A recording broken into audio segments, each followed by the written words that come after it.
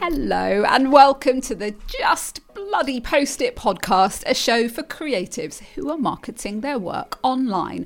I'm Helen Perry and I'm one of those people. I teach marketing and you'll find me often here or on emails or Instagram. My guests tell us what they've learnt about themselves by becoming visible and running businesses. And this is a summer special bite-sized episode that revisits a brilliant conversation from one of the past 6 seasons of the show.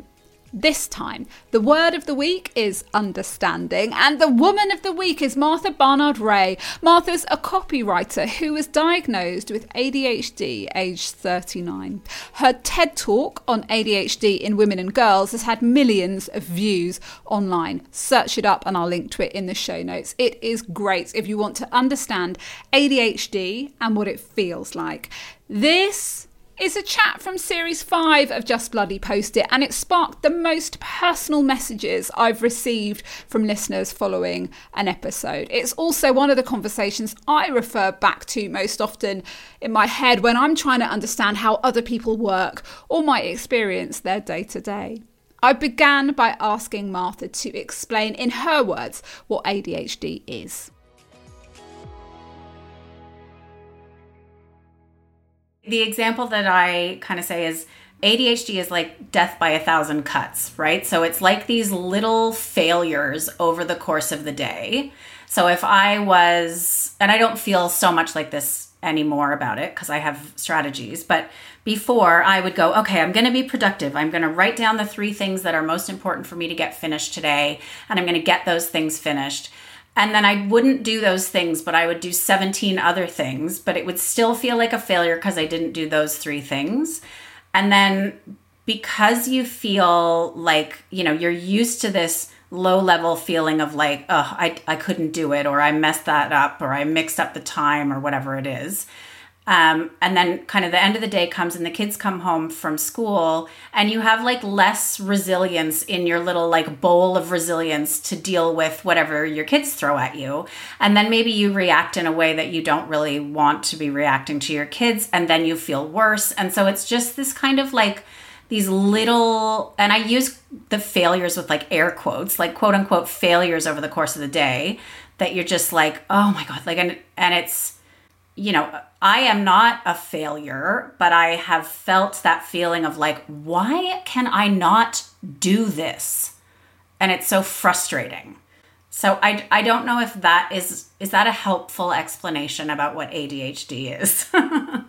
Yeah, I think that there's going to be people sitting, listening to this conversation and perhaps having a light switched on. As you've spoken about ADHD more and more, I mean, you must hear back from people who go, oh, Martha, this is me too. The number of emails I've gotten after having done that TED Talk. Yeah. And I mean, there are a lot of ADHD traits, like, we're prone to overshare. And so like when I get these emails from people, it's like these blocks of text and they're like, I'm going to tell you my entire life story. And I'm like, yeah, of course you are. But people do tend to kind of get in touch. But a lot of people are like, what do I do? How do I go about getting a diagnosis? And I mean, I can only speak for, where I live, and it's like, go to your GP and get referred to a psychiatrist. But I mean, the difficulty here, and I'm sure it's the same with the NHS, is the wait times for psychiatrists and pediatricians and psychologists and everything are so long. But I just think, the minute you realize that you might have ADHD, in my case anyway, I felt more compassionate to myself already. But then, getting the diagnosis and starting medication is a big thing. But like, I didn't actually realize that medication doesn't help with executive function. It only helps with focus.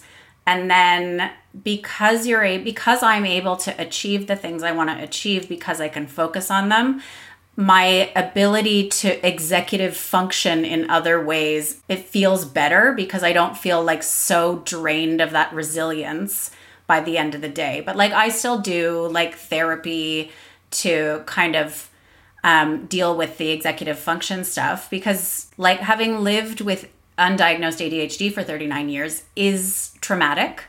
And so I'm like working through that. And I've read some of the comments on my TED Talk, and it really makes my heart bleed, because there are a lot of people that comment like, this woman has kids and she's got her own business and she has a career. Like, I can't even shower.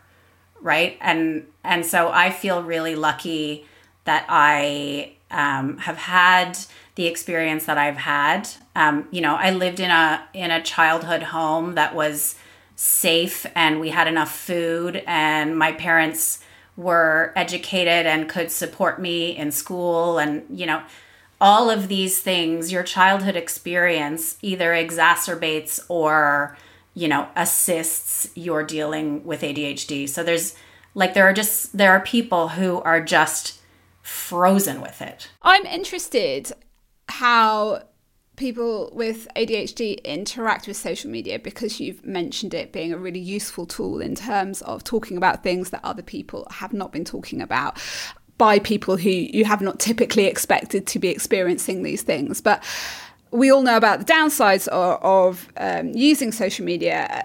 How does that work for somebody who has ADHD? What's your relationship with it?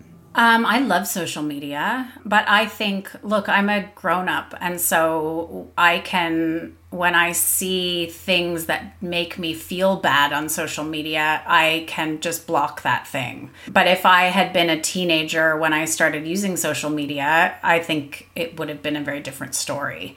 I have a feed that shows me all the things that I like to see. If I see something in my feed that I don't like, it's like diet culture-y or, anything, I just block that thing and say, I don't want to see this. So I think that in order to have like a positive relationship with social media, you do have to be a little bit older maybe, and a little bit kind of, understanding of the fact that like you are in charge of this algorithm, and that's a lot of responsibility for a teenager to have. So I think that social media for me, I wouldn't have a business if it wasn't for social media. And I'm sure it's similar stuff for you. Like, I was just like a teacher, and I was like, I got to get out of here. And I learned how to be a copywriter and got on social media, and here we are. So I love it. I also, do waste quite a little bit of time on it. But then I kind of think, well, is it a waste? Is it all a waste? Probably not. No, definitely not. Yeah. I found you through social media, through a website, through, it is unbelievable that I can talk to you, discover you in a tiny town somewhere near Perth in Australia. We connect up with people that we have stuff in common with. TED Talks. How did you get to do a TED Talk? So if you want to do a TED Talk, so like in my area, nobody held a license to hold TED events. So my friend Kristen applied for the license to run TEDx Kinjarling, and I applied. I think I had to fill in a form and kind of, talk about why is this an idea worth spreading. I did that and I got accepted. And so, you can't sort of talk about anything commercial in a TEDx talk. You can't be like selling something. If you have like harebrained ideas about like, vaccines or something, they're not interested in that sort of stuff, but they're interested in ideas that are either sort of culturally significant or significant to this time, or, something that someone hasn't thought of before. So I did mine in January of this year. And then they get produced and sent off to New York, and then they get approved and stuck up on YouTube and on the TED page. And it was a really huge experience actually, doing that. And it's led to lots and lots of different opportunities for me. Now there's food for thought. Do you have a TED Talk in you? All of Martha's socials and a link to her TED and the longer version of this conversation are in the show notes. Now go and check them out. A quick side note before I go, in praise of doing this thing of going back and taking another look at what you've already done, what content you've already created. It's really wonderful to give these conversations another rollout because, you know, they get a great week after they launch and then kind of nothing. A few people listen, but there's so much value in each one, and it feels wonderful to be able to promote them again and hope they can be heard by and inspire more people. What have you got that's already in the bag? Right. If you've enjoyed this show and think others would too, share it with your friends on Instagram, in your email, on WhatsApp, wherever. It's great to spread the word and so appreciated. Thank you always for listening. We'll be back next week. Bye.